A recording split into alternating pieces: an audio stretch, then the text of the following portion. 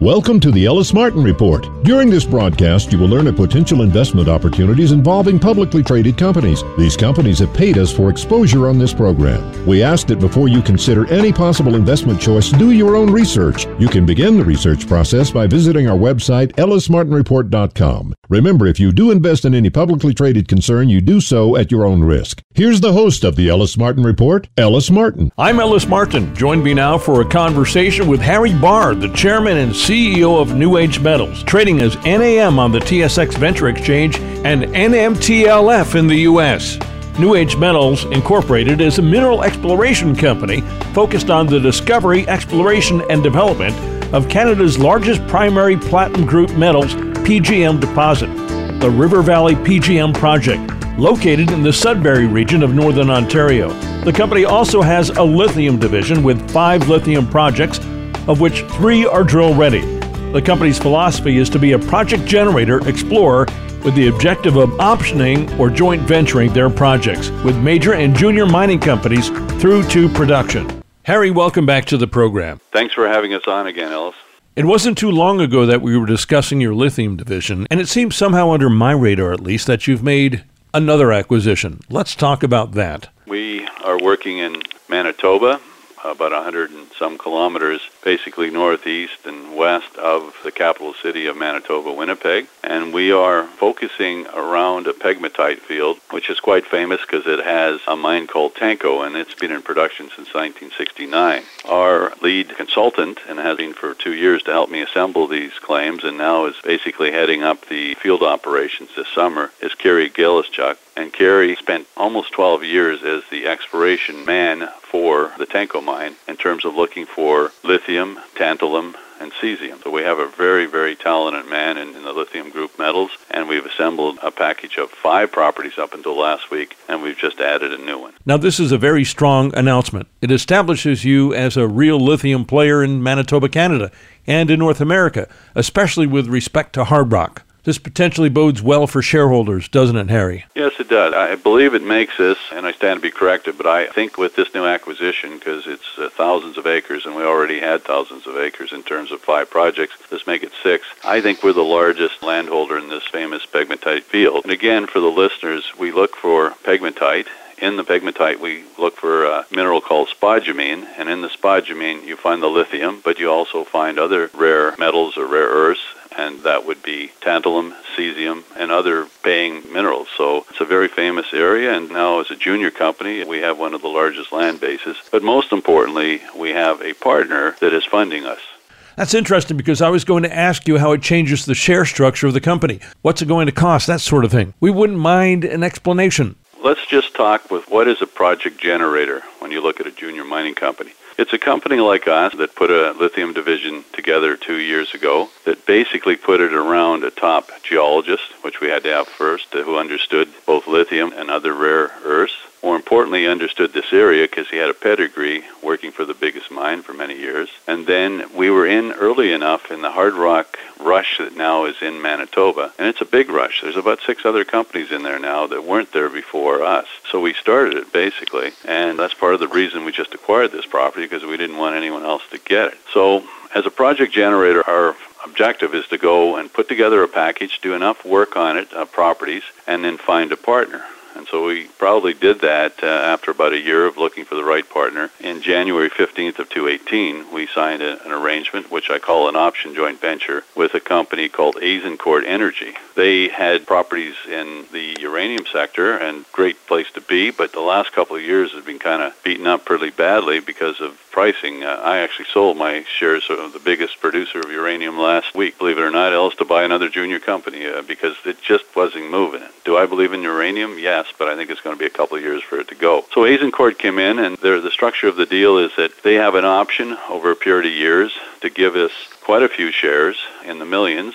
To get 51%, they now have to spend $2.1 million. The structure of the deal we had is each time we add a new property within a 5-kilometer area of interest, they must pay for the staking and the acquisition of that property. They must issue us an additional 250,000 shares of their stock, and they must also spend an additional $250,000 to the gross amount we had on the first 5 properties.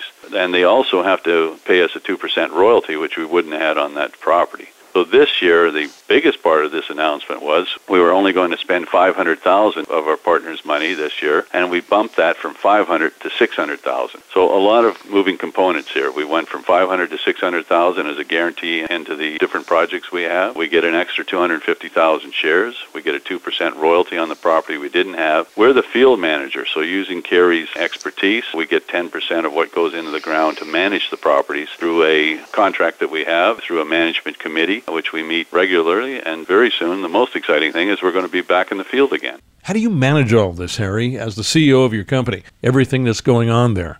Let's talk about your team, and then I want to ask you about the PGMs. It's all about a team. I mean, no one man could do this. The beauty is, my wife certainly questions me sometimes when I get up at 3:30 in the morning, certainly mostly from January right through June, because we're financing, we're doing these new acquisitions, we're just even having a meeting with our partner, a field manager thing. I go, and I think they'll tell you this, I spend enough time with Kerry to do an excellent meeting. Everything's documented, the minutes are done, and we agree with our partners what we're going to do. They have the final say because they're putting the money in, but with the type of expertise we have with Kerry, they obviously know he's a top man, and even that takes a lot of time. We've had 3 of those meetings since Christmas, and even to get into this new acquisition stuff, we had to get their approval and all the rest of it. So that takes a lot of time, but it's about having a great team, and if you look at our board of directors, I think one of the finest for a junior mining company. Kerry is not on the board, but he's our lithium consultant. But as you know, our main thrust going forward is we have the largest undeveloped deposit of its kind in North America, and that's a primary undeveloped platinum group metal deposit where palladium and platinum are number 1 and 2 of the many metals we have. Believe it or not, rhodium, and this is something you get moving as fast as we haven't looked at it lately. Guess what is the number 1 performing metal? Last year, it was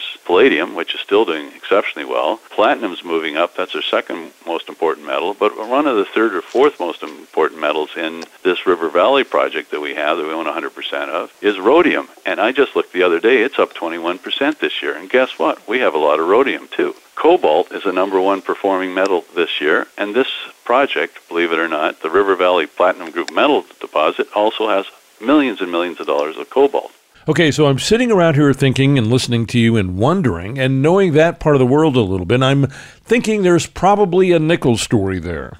Well, it is, because we're right out of Sudbury, and one of our 4th most important metals is nickel, and 5th is copper. So when you look at the metal suite in River Valley, what people have to understand is we have about 8 paying metals. The primary one, that's why we can probably say we're the largest undeveloped primary platinum group metal deposit in Canada, where palladium is number 1, platinum is second.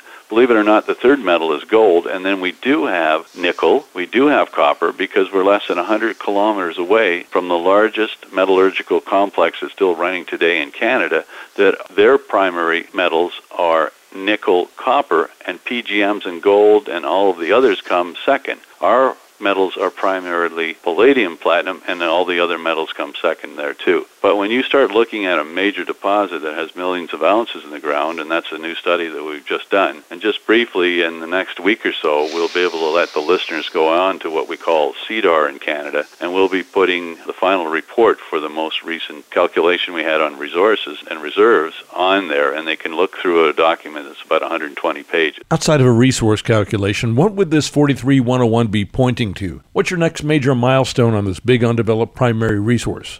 Yes, after we get the 43-101, which is our most recent resource calculation, done, the next big milestone for the company, and it's a big one, Ellis, is the first time we're going to put economics on this project. Now, in the old days, I think most of your listeners, especially Americans, would know the word scoping study, and then after scoping study was pre-feasibility, and after that was the feasibility study. In Canada, we've changed the name of the scoping study a few years ago to a preliminary economic assessment. And this is a big study. It's the first time it wraps around the economics on a project. It looks at pit wall design. And keep in mind for the listeners, what we're trying to do is develop a series of open pits over 16 kilometers. We essentially have our own mining district, less than 100 kilometers, that's about 62 road miles, outside of the largest complex of its kind in Canada, the Sudbury Metallurgical Complex. And we eventually, through through these series of open pits, want to concentrate on site and ship our concentrates to Sudbury. So this next report here, and we've told our shareholders that we're working towards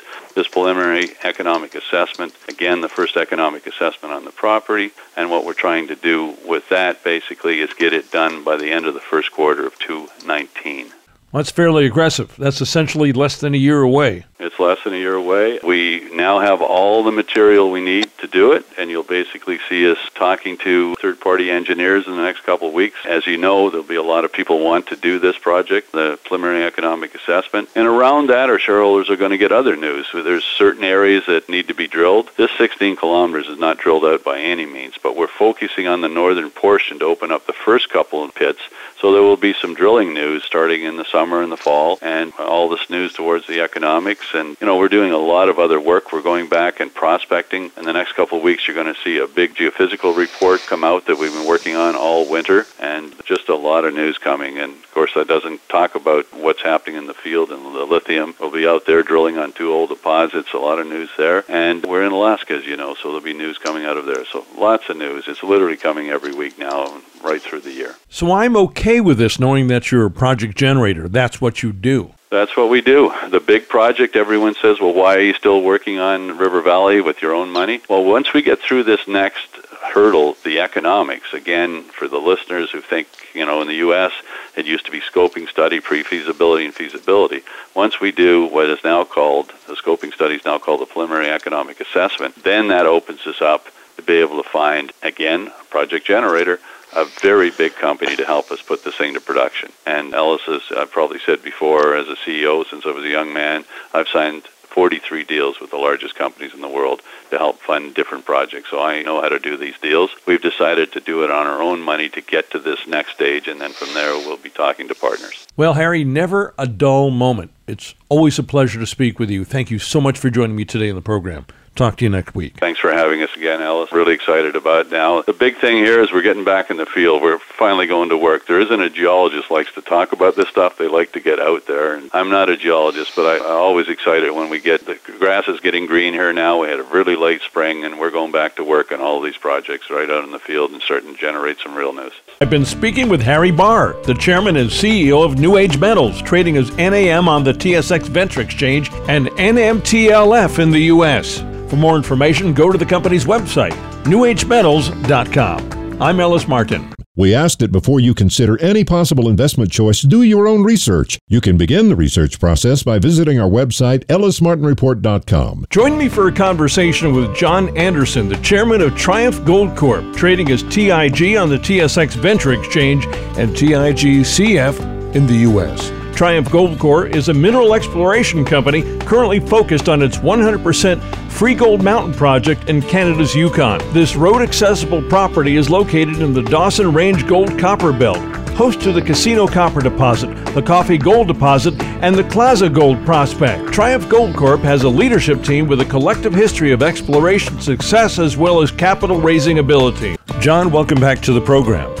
Great, thanks for having me. It's a pleasure to be on your air again. What's been going on at the Freegold Mountain Project? Well, since I last saw you in Hong Kong, we had just started a drill program. It's the earliest we've ever entered the property on a calendar year. We are doing 3 holes around a giant step-out that we had last year that confirmed a major porphyry system that surrounds or really envelopes our big resource. So we're pretty excited about what we might find there, and that will really dictate what we do for the rest of the summer. How soon do you believe that we will see results from that project? Realistically, getting assays, I would say probably another month and a half because of the winter conditions that we had. That's why we've gone in there early, is we wanted to circle around one hole, and that was the big discovery hole in the Kirsten zone. As much as things are going very well technically from a geological standpoint, they've been very tough with the weather-wise. The drilling was really slow, a little behind schedule, only because the spring is coming early in the Yukon, unlike what had happened in eastern Canada and the United States this year. So you were able to hit the drills sooner because of an early spring?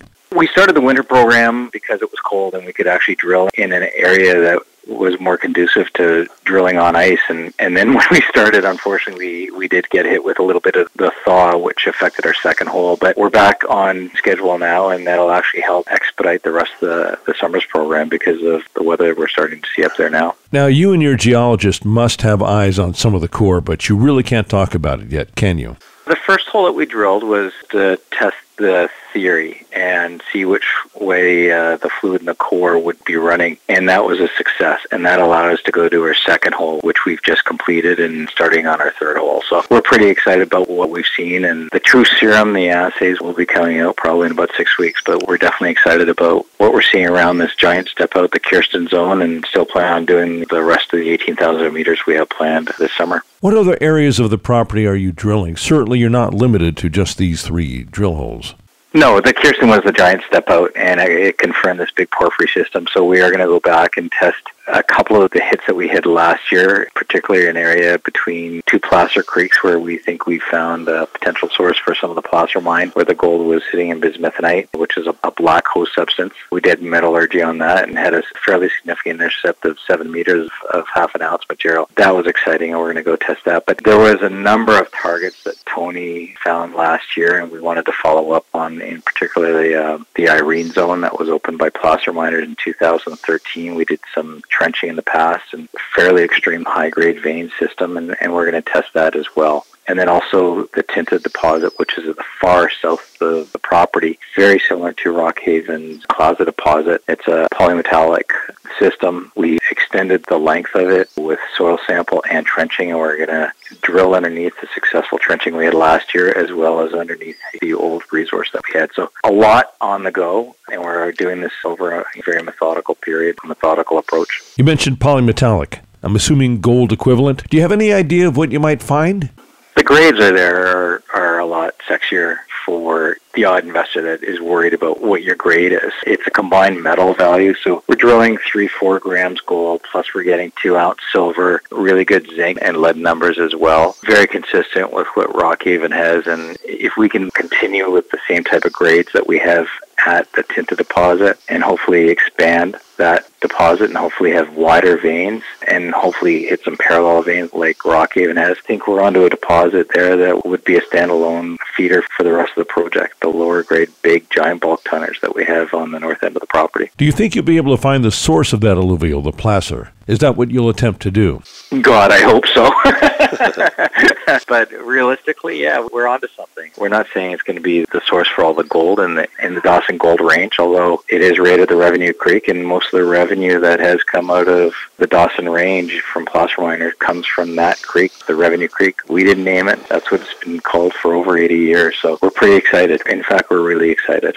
We can't ignore the fact that at least 5 of the majors have come in and put a footprint in the Yukon. How does that potentially affect Triumph? It's brought a lot more awareness. We joked about it when Gold Corp came into our company after they bought Kaminak. A lot of people in the industry call it the Gold Corp bump, where everyone got a big bump in valuation and more awareness. Subsequent to then, you saw Newmont show up with an aggressive project. Barrick's obviously there as well. Teck is our neighbor. They've been there for a long time. They haven't really worked the property, but they own everything north of us. And then you've got Coeur d'Alene that bought a 10% interest in Rockhaven. And if you just go to Whitehorse and see who's hanging around there, the Yukon, I think, is really woken up, and it's exciting to see. Several months ago, the Canadian government allocated a significant amount of funds for infrastructure, roads, etc. for the Yukon. What else has happened? Last year, Prime Minister Trudeau came up with the premier of the Yukon and announced a $500 million infrastructure program for access throughout the Yukon. The first $280 million of it was really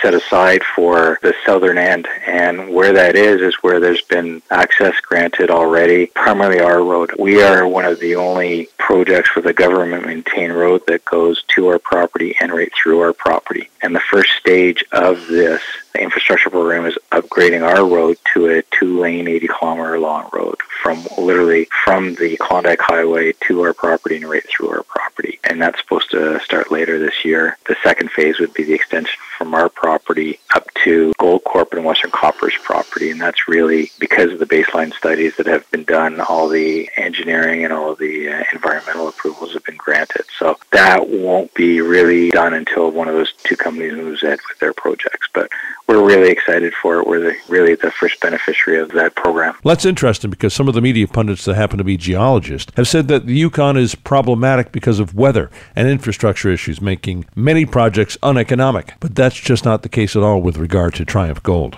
No, that's been a little thing we've had up our sleeves, and I think proof in the pudding is just what we did last summer. We did 13,000 meters, and we spent under $3 million doing that. And I look at a lot of our competitors in northern British Columbia and the Yukon, and they spent 2 to 3 times on the same program. And it's not because we're more efficient. It's because we can drive all of our equipment, drive everything right to the property. And last year and as this year, we can drive the trucks and drill rigs right to where we're working. And that cost benefit is astronomical. Since you've taken over the company, John, a while back, you've done quite a bit with it. Looking at the price of gold now, where it sits around $1,330 or so, how do you feel about the economics of your project, the market? What would you say to potential investors looking at not just your company, but gold in general? And I mean gold equities.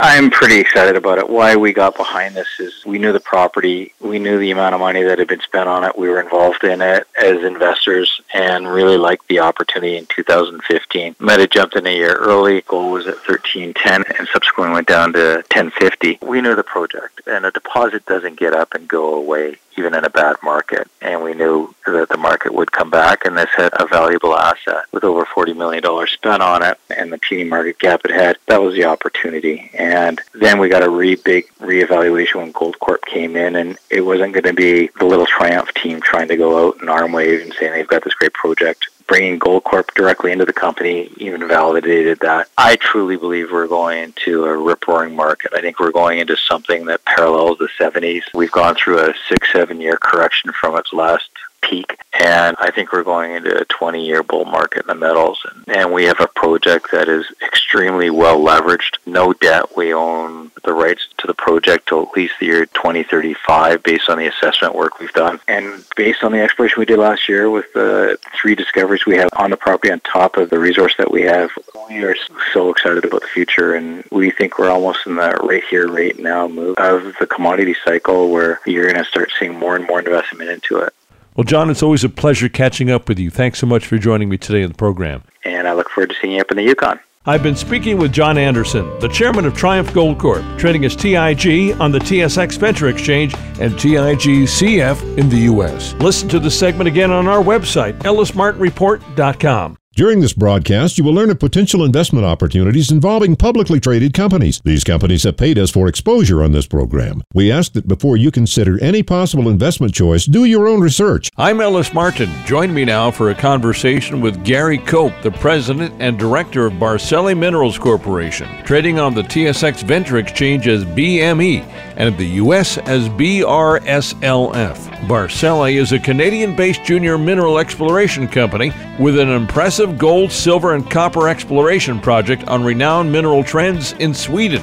The management team of this company is widely recognized for the identification of La Preciosa silver-gold deposit in Durango, Mexico for Orco Silver. Gary, welcome back to the program. Well, thanks for having me back, Ellis. Let's give our audience a quick overview of the company. Well, Barsele Minerals is a joint venture with Agnico Eagle in northern Sweden. We're building a big gold deposit that Agnico Eagle's aggressively drilling and building ounces every day. And we're covered. It's a 55-45 joint venture split, of which we're covered until pre-feasibility without having to put out any capital. Which means that Agnico is picking up all the expenses and doing all the work. They are and will be until they can deliver a pre-feasibility to us, and at that point it'll be a 70-30 joint venture split with us having to contribute 30% of the costs. Fantastic. Now let's talk about Sweden. You don't really hear too much talk about it in the mining industry, but it's one of the best jurisdictions in the world. The infrastructure is amazing and it's very rich in minerals. It is. A lot of people don't know that Sweden leads Europe in mineral production. of all minerals. It's a very mining-friendly country with, a rich history of mining. Now, you would think that the taxation in Sweden might be very, very significant, but it's quite the opposite with regard to a mining concern. It is. It's a flat 22%, which is one of the lowest in the world, and with no NSRs or no extra taxes or anything on the mining.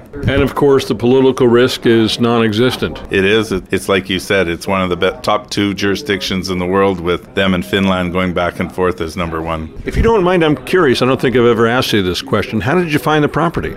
We had a shareholder in Orec who got wind that this project might be available. It came from a company called Northland, who made a decision to try and put some iron ore mines into production in Sweden, and raised $1.5 billion and found out it wasn't enough and ended up going bankrupt. And we were fortunate enough to be on site at the time and got a really good deal, we thought, and also bought an NSR off them that we still hold in Oryx. Now, that's a strategy more or less with your entire group, with the Belcara group. You look for opportunity where other people perhaps need to move on. Yeah, our model is to look at exploration projects that we think can get to a size that will attract one of the major miners. We've been successful. We sold La Preciosa in Mexico to Coeur, taking it from virtually no resource to 275 million ounces of silver, and ended up in a bidding war and eventually selling it to Coeur. Of course, a bidding war is a good thing. It's always a good thing. Now, some of those shareholders that were involved in Orco, are they involved with Barsele? They are.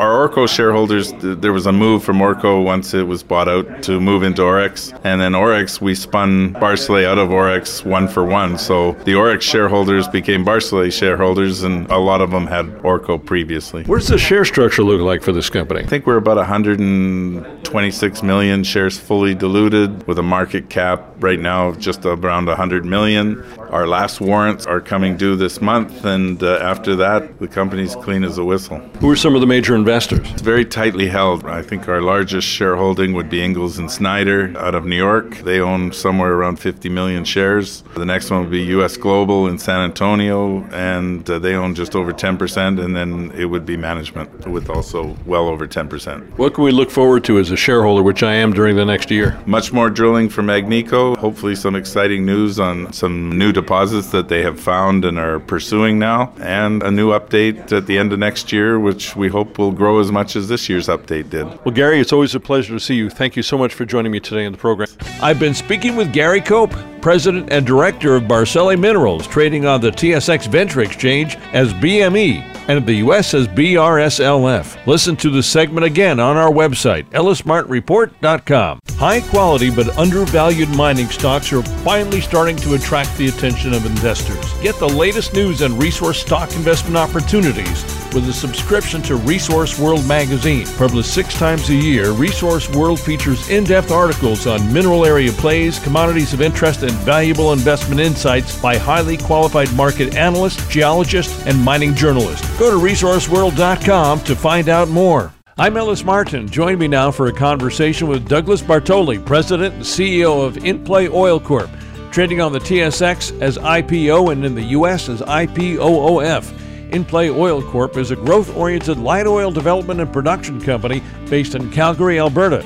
InPlay's activity is focused on large oil in-place pools with low recovery factors, low declines, and long-life reserves, targeting the Cardium Formation in Alberta. The company has a strong balance sheet, allowing it to weather commodity volatility and develop its extensive inventory of horizontal locations. I sat down with Doug recently here near our home studios in Santa Monica, California. Doug, welcome to the program. Thanks for joining us in Santa Monica today. Well, thanks very much for having me. If you don't mind, give us a background on the company.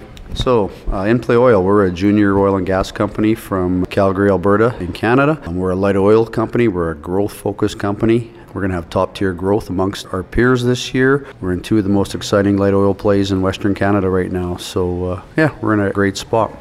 Everyone knows that Calgary has gone through some tough times in the past, and that's turned around quite a bit, hasn't it? Well, it has in some respects, specifically on the oil side. The light oil side has been good with the increase in the commodity price, and our dollar is still at a lower level compared to the U.S., so we get the benefit of the exchange rate. On the natural gas side, the guys are still having a little bit of a tough time on the egress, but right now not a whole lot of our concern. But all in all, I would say things are better than they have been in the past few years, that's for sure. And quite a bit has changed just since I've seen you last July in Vancouver. Let's talk about that. As far as what's changed with us is we had a really great second half of the year. We focused on drilling in the Williston Green Cardium area. Had great results, great growth exiting the year. We now have 80% of our production coming out of the Cardium. We're getting strong cash flow out of that play.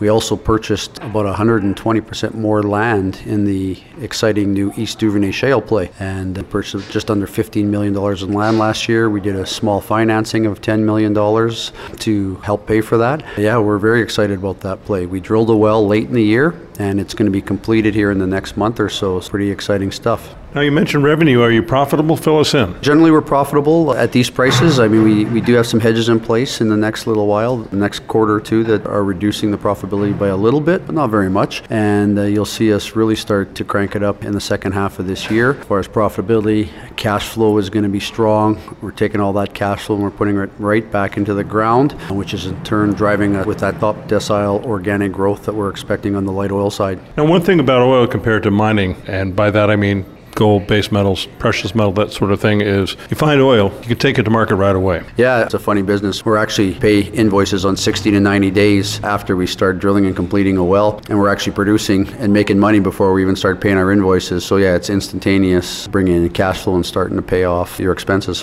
What do these new land acquisitions potentially mean for the company? The East Duvernay play specifically where the most of the land was bought. Again, very exciting play. There's been about 15, 16 wells drilled in our vicinity over the last year and a bit. We expect that to double, close to 30 wells from now to the end of the year, including completion of our one well. It just keeps getting delineated by other guys. The results keep looking better and more exciting. Now, with that said, I take a look at this play, and this play has the potential to be one of the newest, most exciting light oil plays in North America here, especially on the shale side. So it's in the very early delineation stages. So far, there's a few sweet spots, and we seem to be in one of them where we're getting really strong initial results.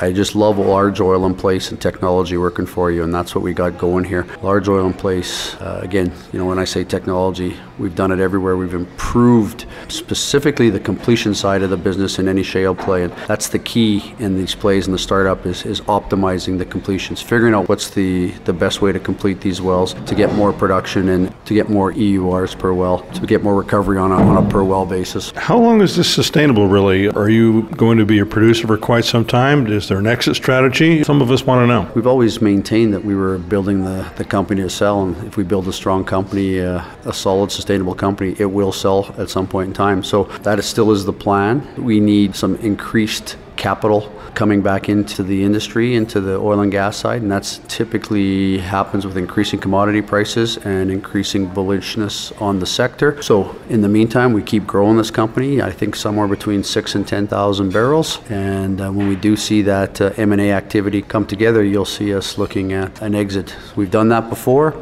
we will do it this time, and we'd like to do it again here, so that's the plan. When you say you've done it before, everyone wants to know, of course, about the management team. So tell us about your past successes. We had a company called Vero Energy. We started it, went public in 2005. In January of 2012, we started with 600 BOEs a day. We grew it to over 10,000 BOEs a day. In January of 2012, we sold all of our gas assets, about 7,500 BOEs a day, and then we came out as an oil producer for the rest of the year. And we ended up merging with a company called Torque Oil and Gas in November of 2012, so we sold it to them. It was actually excellent timing when we sold it to them, because I think we sold it to them for $3, and today they're trading 5-6 years later around $1.50. So it was good timing on the exit there, and generally made all the shareholders some money. I didn't really expect this to happen, but oil prices have certainly taken a leap, even considering all the alternative fuels, sustainable energy, and push for electric vehicles in the market right now. Are these prices sustainable? Well, I definitely do think they're sustainable. I think there's been a lack of investment in larger scale projects. There's a few projects out there, including the Permian, that get all the attention right now, and they've had some strong growth. But again, with those type of shale plays and that strong growth comes large declines large capital to maintain the production, and even gets more difficult to continue to grow specifically at the same paces. With that said, you seem to have Saudi Arabia and Russia working very well together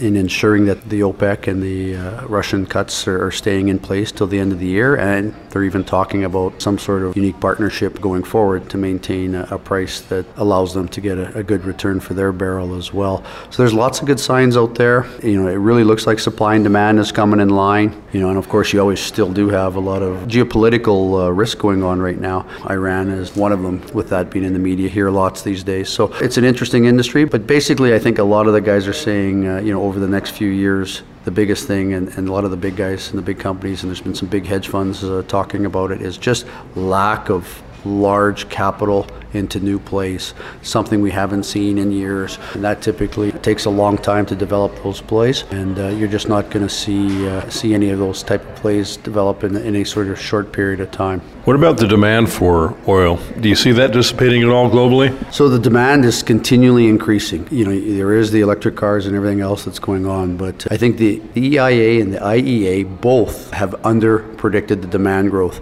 And even this year they're talking, I think they originally had around 1.4, then 1.5, then maybe 1.6 million barrels a day of growth. If you really dig down deep in the numbers, it looks like there's probably closer to 2 million barrels a day of growth. We're starting to see some growth in Europe a little bit again. Asian countries are growing. India continues to grow. And again, you guys here in the U.S. are having quite a business boom with the lower tax structures, and everybody's working with that, spend more money and travel to more places. Again, I can see the demand continue to grow here in the U.S. as well. So I don't think there's anything practical or realistic that can offset that demand for quite a while yet. Well, certainly I heard that Ford and GM are going to mainly focus on large SUVs and limit their production of smaller cars. Yeah, that's a great point. But that's been happening for years. They're doing it because the demand for those vehicles is there, and it's amazing how many people have been buying the big vehicles and not gone to the more fuel efficient vehicles and the small vehicles. So yeah, they're just going to where the demand is, and that just bodes well for continued decent pricing in the oil industry. You mentioned funds. Sprott's involved. When I met you, it was at the Sprott Conference in Vancouver last July.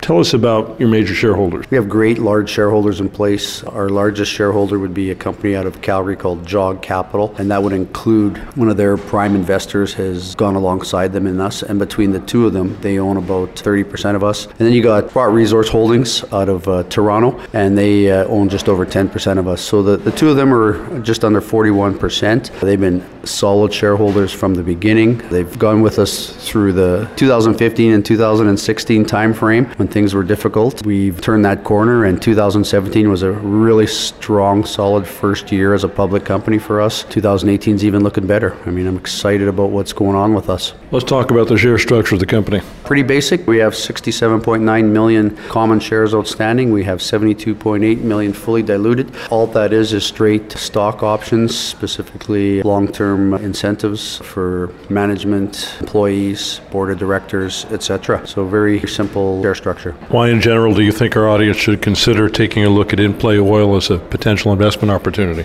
Well, right now InPlay is, I would say it's a value play, a valued company. We trade a multiple or two below most of our Canadian peers. But with that said, we're in the top decile of growth amongst those peers, all within cash flow. So we got high-end growth. We're a value play right now. We've got the oil prices working in our favor. As you see the oil price start to get a little more consistent in this 65 plus, maybe even higher range, you're going to see us increase spending and start to spend maybe a little bit more than cash flow and even grow higher than we are. Instead of 23%, I'm hoping we're going to spend a little more capital drilling 2 to 4 more wells before the end of the year, and you're going to see us grow 35-40% prior to the end of the year. You couple that with increased cash flow on the growth, and I think we're going to be a solid investment that people will be very happy with. Well, Doug, it's always great to see you. Thank you so much for joining me today on the program here in Santa Monica. Thanks, pleasure's all mine. I've been speaking with Douglas Bartole, President and CEO of InPlay Oil Corp, trading on the TSX as IPO and in the U.S. as IPOOF. For more information on the company, go to their website, inplayoil.com. I'm Ellis Martin. Did you hear something worth repeating? Find all segments of this program on our website, ellismartinreport.com. I'm Ellis Martin. Join me now for an impromptu, unedited telephone conversation with the Mercenary Geologist, Mickey Fulp. Mickey, welcome back to the program all the way from Albuquerque, New Mexico. Thanks for joining me today in the program. Hey, thanks for having me once again, Ellis. You're from Missouri. You went to school at the University of New Mexico. You travel all over the world. Certainly you can live anywhere you want. Why do you stay there in Albuquerque? Number one, I think I like the climate. I grew up in an area that was hot and humid in the summer, so I had to get out of there. As a geologist, there's lots of rocks to look at and lots of mineral deposits and just about every kind of rock in the world. So from that point of view, it's nice. And I live of a farm in the South Valley of Albuquerque. So I live in a green belt, live in the green ribbon that goes from north of Salida, Colorado, all the way to the Gulf of Mexico and something on the order of 2,000 miles. And there's this green ribbon that's a mile to 2 to 3 miles wide. And so even though I grew up in a high humid environment, I choose to live where there's water. There's a ton of mining projects in Arizona, many of them, and of course Nevada, and as much geology as there is in New Mexico, why aren't we seeing more projects there, or am I just not aware of them? Well, there's certainly always projects here, but I think there's a number of reasons. We don't have the mineral endowment specifically for gold that Nevada does. Although we have big copper deposits, we don't have as many big copper deposits as Arizona does. And there's also more onerous mining laws here, and they're not really onerous. They're just more difficult to explore projects and develop projects here. And there is a very strong NGO-funded environmental opposition, oppose everything in New Mexico that perhaps we certainly don't see in Nevada, and with the exception of a couple of places, specifically around Tucson, you wouldn't see dedicated opposition in Arizona. Even though we've had a mining-friendly federal government in the last year and a half, and there's a Republican governor in New Mexico, that's not changing the dynamic at all for mining in New Mexico overall, is it? Well, there's a difference between exploring and mining. You know, we've got big mines, and we've got tremendous oil and gas assets. New Mexico is now the number 3 oil producer in the United States of America, and we're going higher because the place to be is in the western portion of Permian Basin. We have potash mines that profit or not, depending on the price of potash. We have a big molybdenum mine that is kind of a part of the swing for moly. So when moly prices are high, it operates, and when moly prices are low, it goes on care and maintenance. We've got a uranium budget that is unsurpassed in the United States, but uranium's in the toilet. And like I said, we don't have a lot of gold deposits. We do have one in particular that is huge, well over 1 million ounces, but it's in Santa Fe County, and Santa Fe County is full of a bunch of transplanted, rich Hollywood-type folks who are going to oppose anything that would, basically, you can't mine in Santa Fe County. So I think it would be more along the idea that our mineral budget is not particularly oriented toward gold, and leave it at that. That's too bad. I know that Santa Fe County is more prolific than a lot of the surrounding counties. And it's always been my opinion that politics there, or the environmental groups, just keep it out of the way when the Canadians and the Australians that pretty much dominate the mining industry worldwide have very stringent environmental laws that they have to adhere to, especially for the exchanges. So the public really is never aware of this, and everything that we consume comes from the ground. So anyway, that's my 2 cents. Righto, Ellis. Yeah, you can't operate in Santa Fe County. They've shut down a couple of projects, actually more than 2. You can't even open a new gravel mine in Santa Fe County. So once again, it's transplanted Californians for the most part that have brought values that don't really reflect what we would think of as rural New Mexico values. So, but that's just the way it is. That's funny. I don't know really what I am right now. I'm a transplanted New Yorker to New Mexico many years ago in the 70s, and I'm a transplanted New Mexican to California right now. I've lived here here for a long time. I don't share the politics, so yeah, right.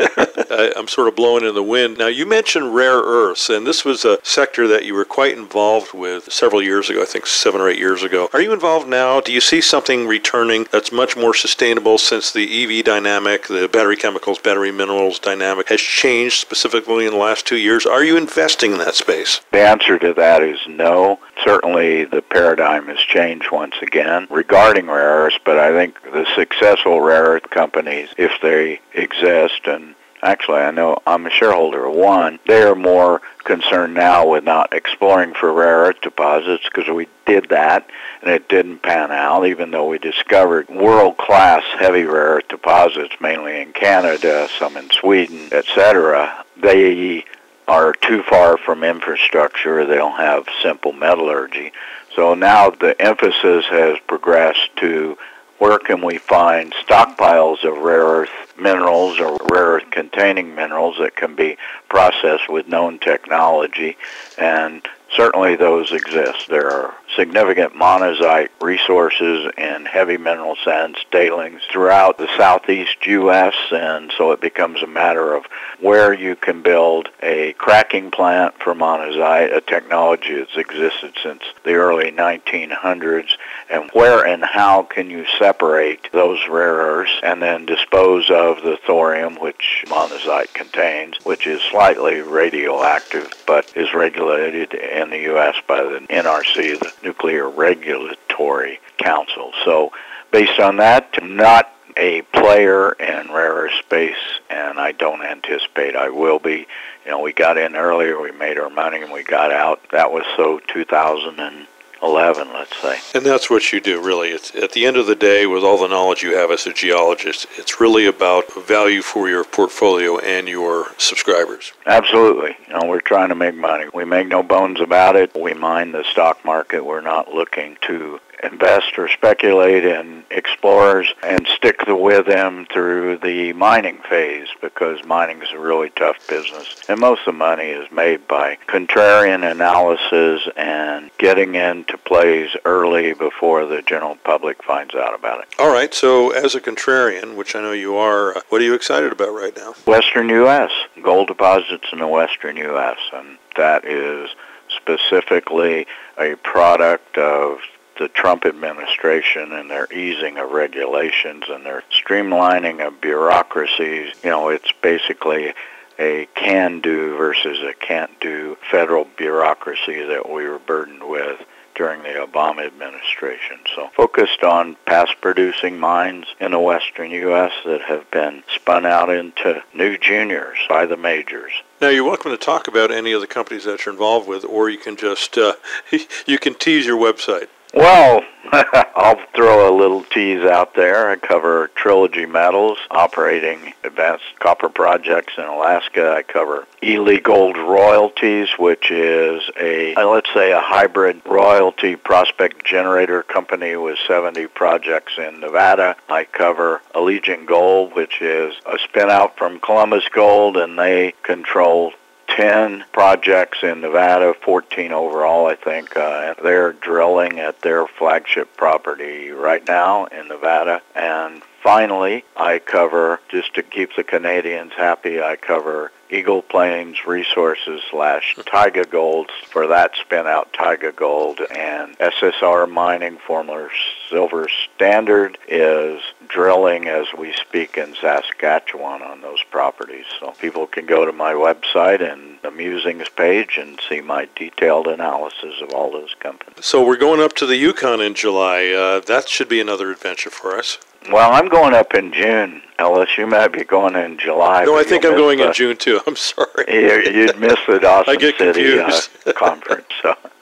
Why do we like June 24th. Why do we like it there, Mickey?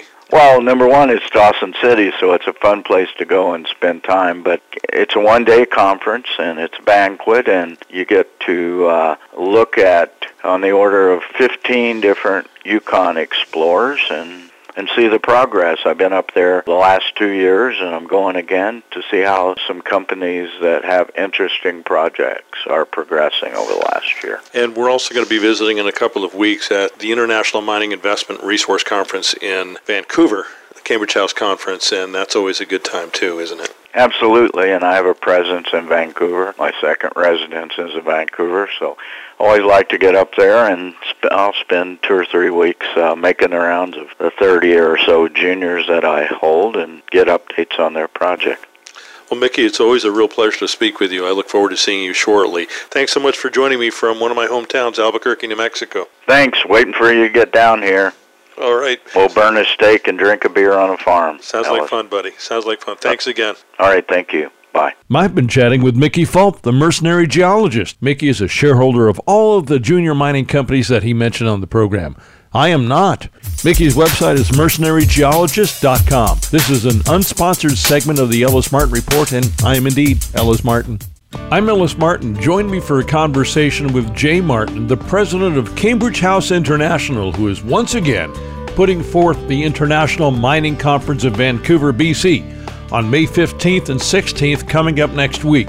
This is a premier event with top keynote speakers representing the resource sector.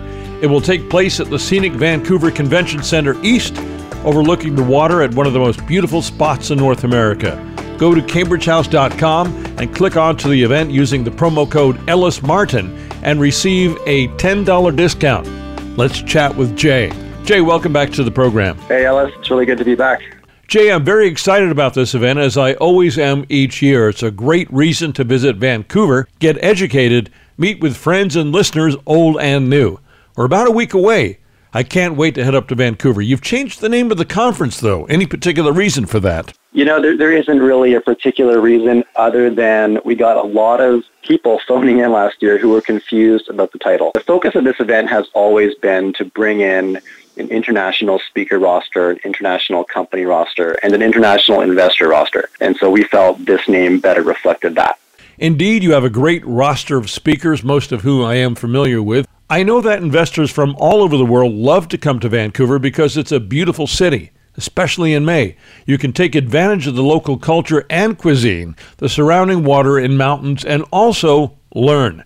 It's a learning experience in the resource world. That's right. Yeah, absolutely. Vancouver is beautiful in May. And we've got a pretty exciting speaker roster this year. There's a few names that people in this sector are going to be super familiar with. Peter Schiff's coming back. Frank Holmes is coming back. Brent Cook, David Morgan. These are individuals who have had massive followings in this space for a very long time. And, you know, a personal favorite of mine is Frank Holmes. I've been following Frank Holmes since long before I ever met him. And now I get the opportunity to work with him on a frequent basis, which is amazing.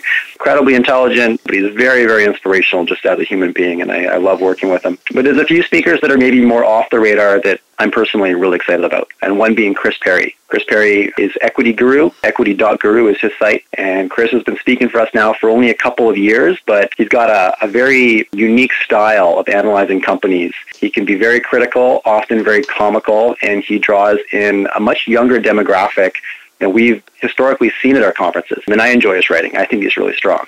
I noticed that he really fills a room, and he's very engaging, easy to listen to.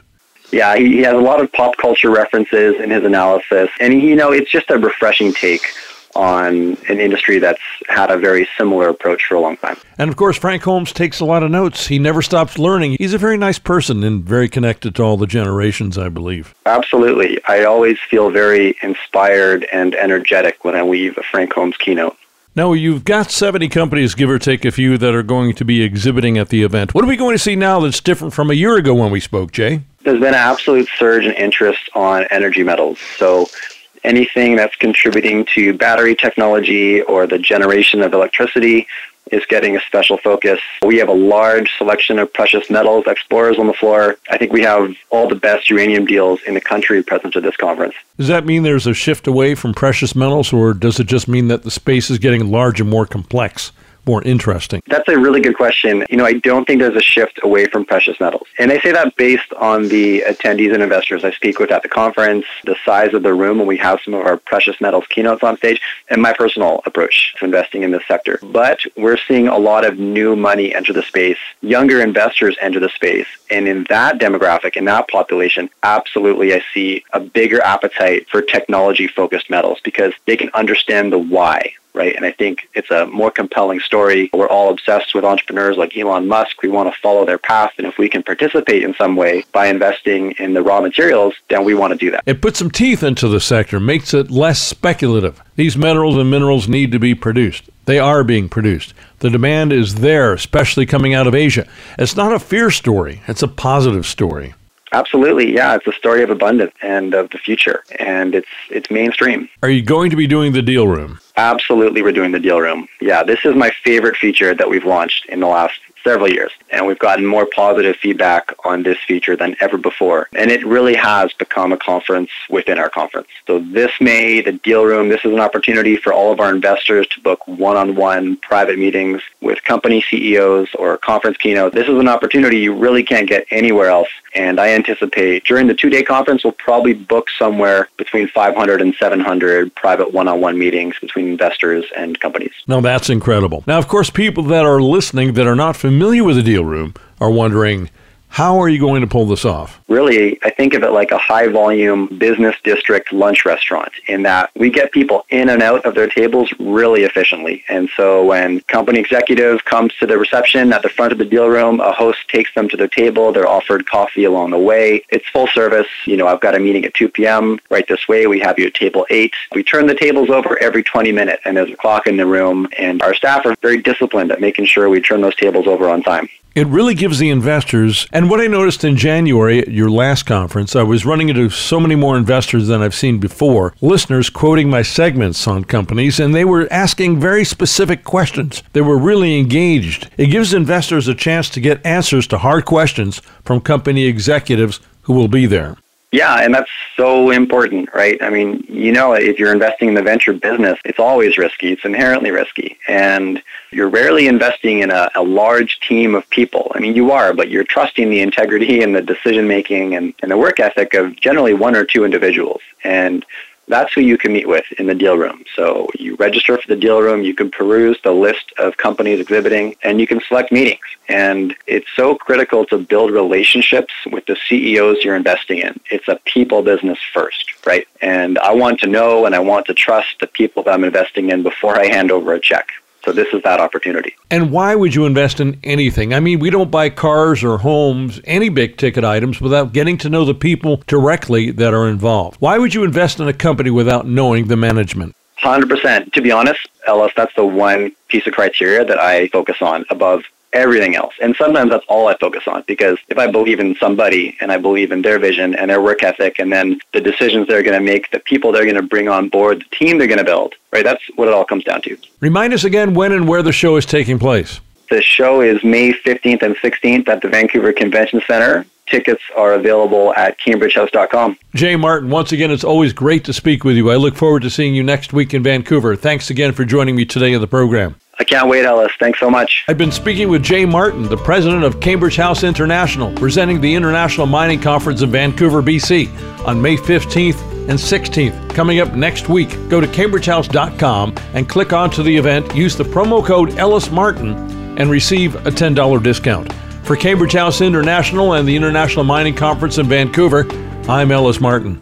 You've just heard opinion, commentary, and dissertation involving publicly traded companies seeking your potential investment. They paid us for the proof. Invest at your own risk and only after doing extensive research. Find our sponsors and listen to segments of this program again on our website, ellismartinreport.com.